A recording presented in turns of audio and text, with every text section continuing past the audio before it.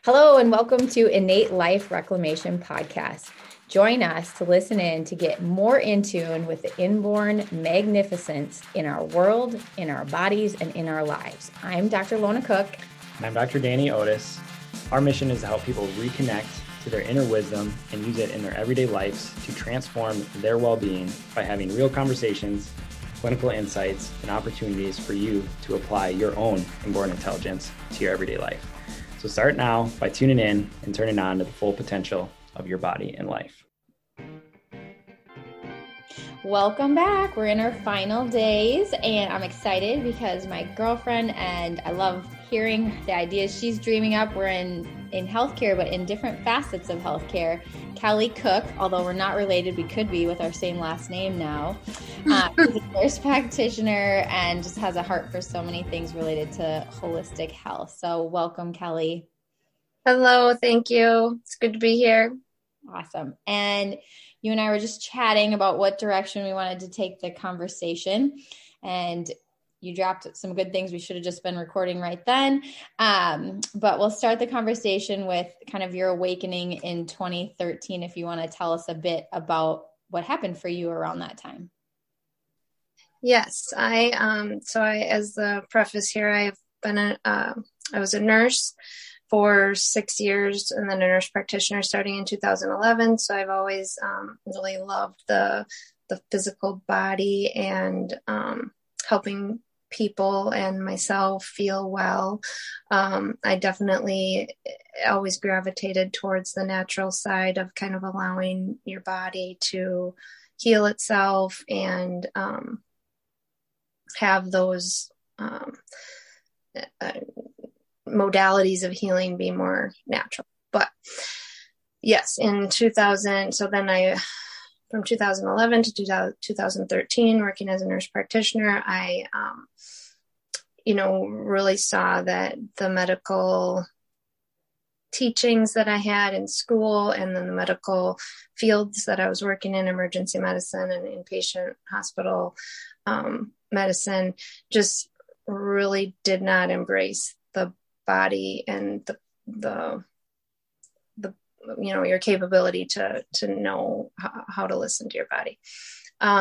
In 2013, I really had, I was seeking, I don't think I realized that I was seeking, but I was seeking just a deeper connection with myself and health and wellness and other people. And I started going to a yoga studio quite regularly, and the connection with mind, body, spirit just hit me like a ton of bricks. I remember being yoga. I think it was doing the yoga that allowed for your mind to open up to more. Or it's interesting that you were physically doing something and then this happened. Yeah, absolutely. And I kind of stumbled into that connection because I was going to the classes realizing that my mind and my spiritual connection was growing more than my physical body, which is why I went to the class in the first place. Yep. So, and I just was like, and I loved it and I yearned for it more, I just loved it. And certain teachers I definitely gravitated more towards because of that, just spirit. I felt like it was more of a spiritual experience during the yoga class than an exercise. So, yep. That was in 2013. And then I really, grew in like my yoga practice and learning about yoga that way. And, I started to want to share that with patients and share it with, friends and everything. And then in 2014, I went to a retreat at the Christine Center in Whitehall, is it? Yeah, I think it's around there. Mm-hmm. Yeah, somewhere around there. And really started on a self-love journey that I think I desperately needed in order to just grow in my mind, body, spirit connection and grow as a healer and grow as just a human. Mm-hmm. And we talk a lot about some of these things as you get into holistic health. There are lots of conversations around your state and love and joy and gratitude and self-love. And I think sometimes for people who maybe haven't had that thought process yet, it sounds so murky, like, and then up to self-love and things changed, you know, and it's like, well, what changed, or how did you wake up to self-love? Like, what does that mean? And I guess a question I have for you is if you think back to kind of like that time period and the transition you went through, you know, how did you start to identify you were changing? Definitely a feeling, as well as I started shifting my outlook. And in the shifting my outlook, I started experiencing life differently. I started, I think, truly being able to enjoy and make space for myself, and make space for just gratitude and just space. I think making space was, I didn't even know what that meant. I was like, make space. I love, you just dropped a huge nugget, like a shift in your outlook. And that was the beginning of starting to have space for yourself. I was journaling this morning because I'm home with a child who is expressing some symptoms today. And while he was sleeping, I looked at this journal, and one of the questions was, what does my future self know that I need to change? And you think about the version of your future self. And then what is that version thinking about, and what are they not thinking about? And I think that's so many, you know, Kelli, you and I are both in like the thick of young kids and busyness and stuff. And sometimes it really does feel like a challenge to create space, but that's almost like exactly when the space has to be prioritized. Yes. Yeah.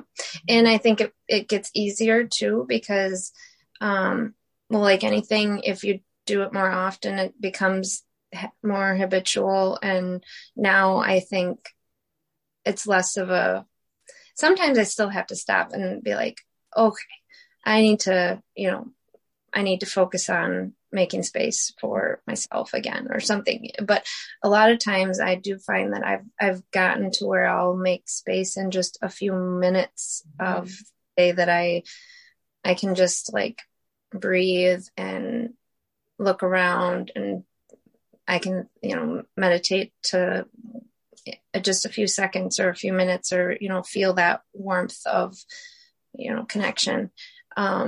And so it gets easier, a lot easier, but I think I'm still, I mean, we're all continually growing. And so, I mean, I like to think that my future self would just say, just keep doing it.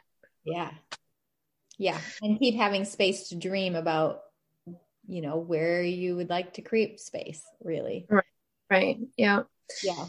That's great. And I think I was reading something yesterday that it was talking about business and careers. And it said, you know, if you are a coach, it was talking about like consulting or coaching, and you told a woman with young kids at home that they need to get up earlier in order to be more successful, you're part of the problem.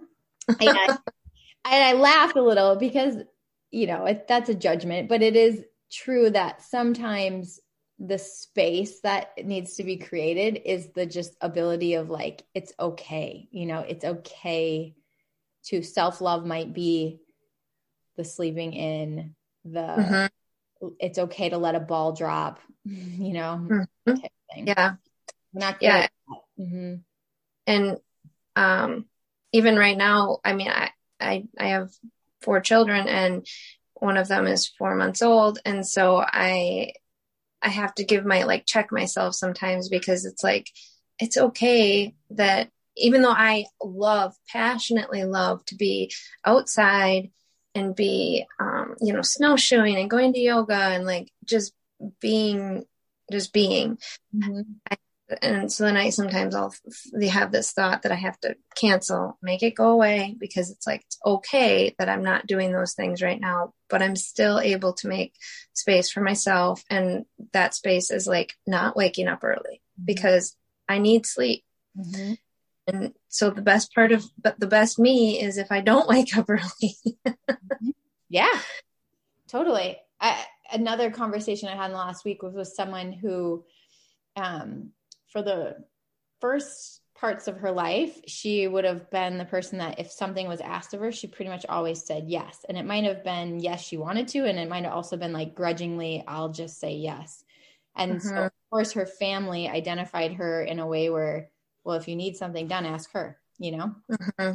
And so she had said no to something for them this past weekend. I said, how does that feel? How did they react the first few times you started doing that? Because I assumed she'd been doing it for a little while, where she was, you know, asserting what she really wanted. And she still feels weird. It still feels uncomfortable because she had so many years of not doing it that way. So, you know, just because you're moving more into self-love and space doesn't also mean that it's not highly uncomfortable. Yes. Yeah. And you don't have to always explain yourself. I think that like feeling that you have to explain why you said no, still part, not self-loving. Yes. I don't know. I think just being like, well, I really need, you know, whatever it is you really need. And that's good. That's good to feel that you're making space for yourself. And that's something that I've tried to tell patients too.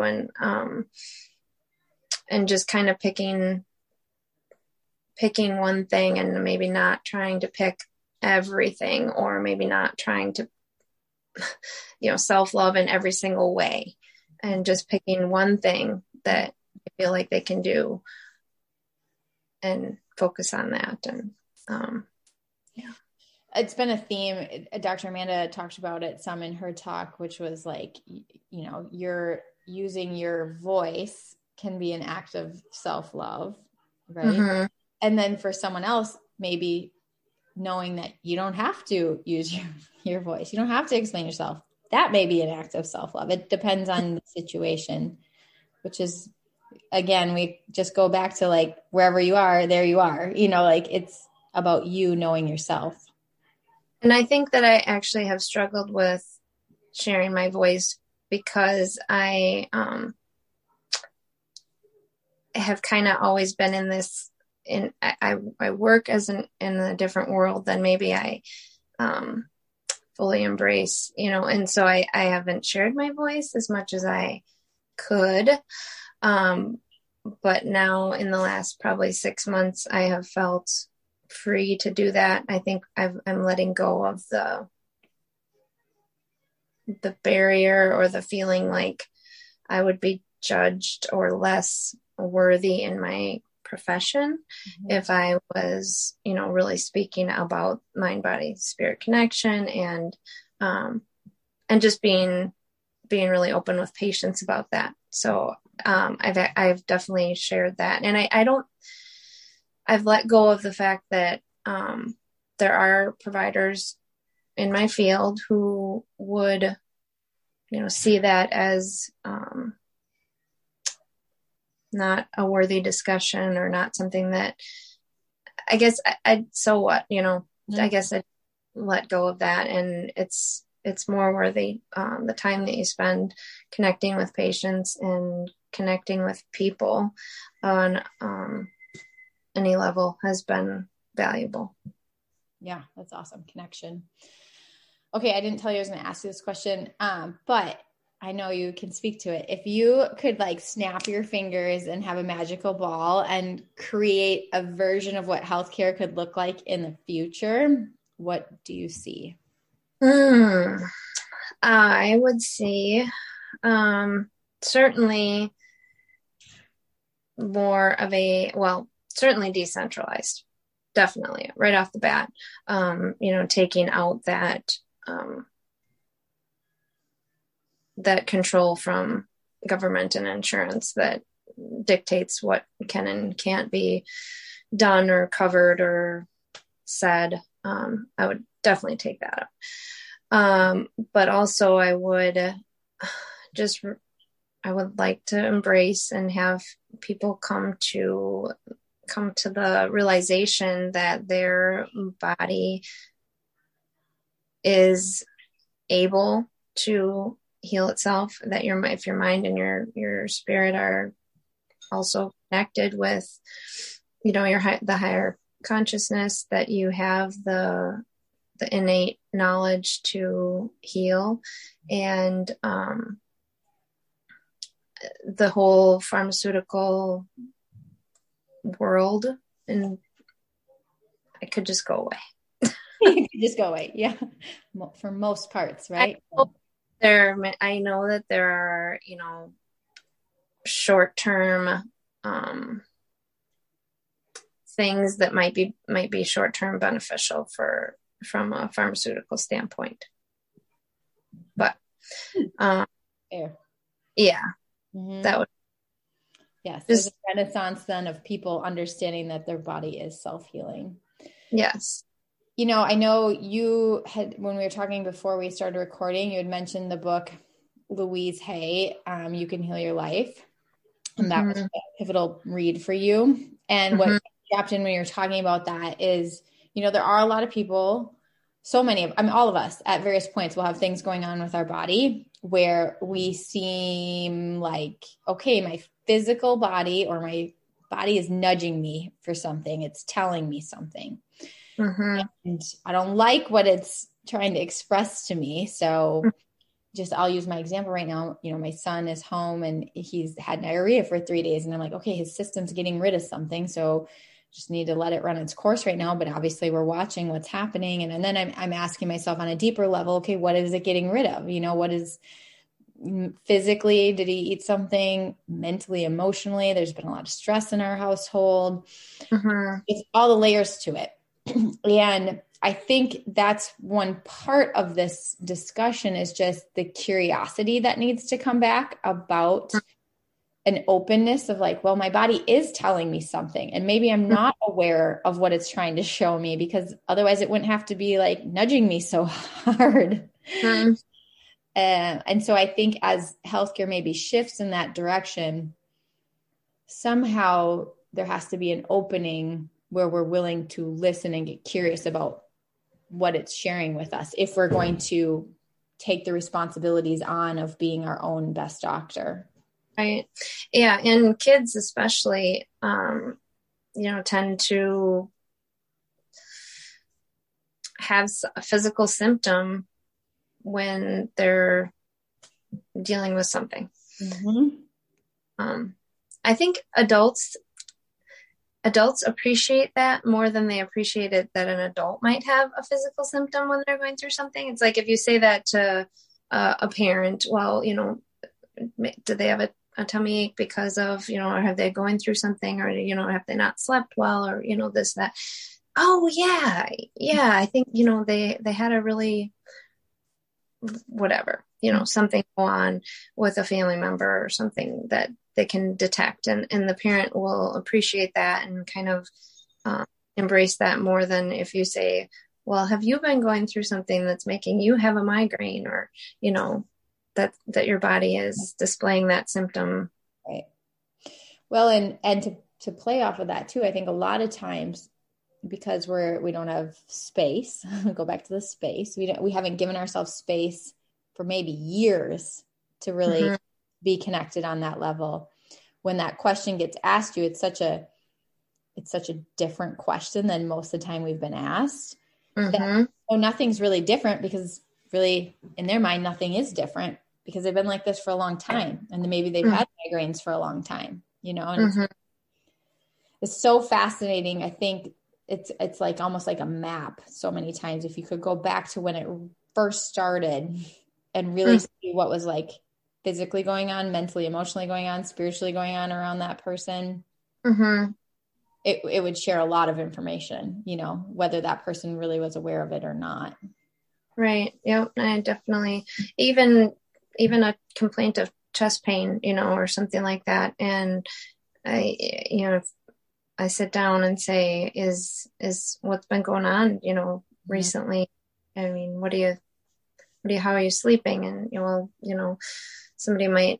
I can think of many times say, well, my mom passed away and I'm dealing with cleaning out, her apartment, and, now we're dealing with whatever bills she had. And, okay. It's like, yeah, that's big stuff. And even if it's not big stuff, it still can manifest in ways. Totally. Yeah. But it also is exciting. I do think there are more and more people open to connecting some of those dots. So that's definitely, yeah. Especially if you're willing to sit down and really talk about it and not just say, well, it's probably anxiety. Yeah. Here's a pill. Yeah. Well, it might be anxiety, but it's way deeper than just anxiety. Yeah. Yeah. Awesome.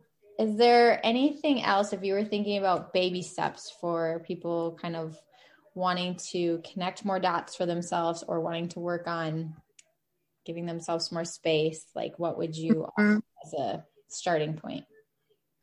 I think self-love is a really great starting point. And just doing something that you consider self-love is, however you consider that to be, whatever's most comfortable. You don't have to do something that someone else considers self-love. It's your self-love. And it just kind of, whether you decide to do that thing a little bit each day or one time a week or, one time every other week, the more often you do it, the more habitual it will become, the easier it'll become. And it'll definitely guarantee you, if you are doing things that help you feel self-love, even if it's just stopping yourself mid-thought and saying, that's not serving me. Cancel that. Even if you have to do that 100 times a day, that can be self-love, and changing your thoughts to, say something, say the positive. Say, if you are catching yourself saying, oh, this is a really rough day. Well, then stop and say, I'm appreciating, or, I love myself. I love that I can look outside and appreciate, the sunshine or something like that. Some little positive thought that turns it around. Totally. Love that. That's great.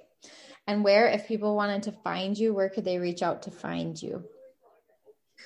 I'm a nurse practitioner in the hospital, so I'm not necessarily an accessible nurse practitioner to people, but I don't want to find you right there. Yeah. But we'll be happy you're there if we ended up there. Yeah. Right. Yeah. I am accessible through you. I'm into the chiropractic office there quite a bit. I'm also accessible by email or phone or on Facebook. And I am part-time also at Wasota Doc, my husband's business. So I'm physically there, but I'm always accessible. Just have to reach out and find me. Thanks, Kelli. Thanks for joining us at Innate Life Reclamation Podcast. We hope you found tips and tricks to start incorporating Innate into your everyday life, because it is in your everyday life, whether you see it or not. You can find both Dr. Danny and myself at cookchirocenter.com or on any of our social media. And we'd love for you to share our podcast and leave us a review. Thanks for listening.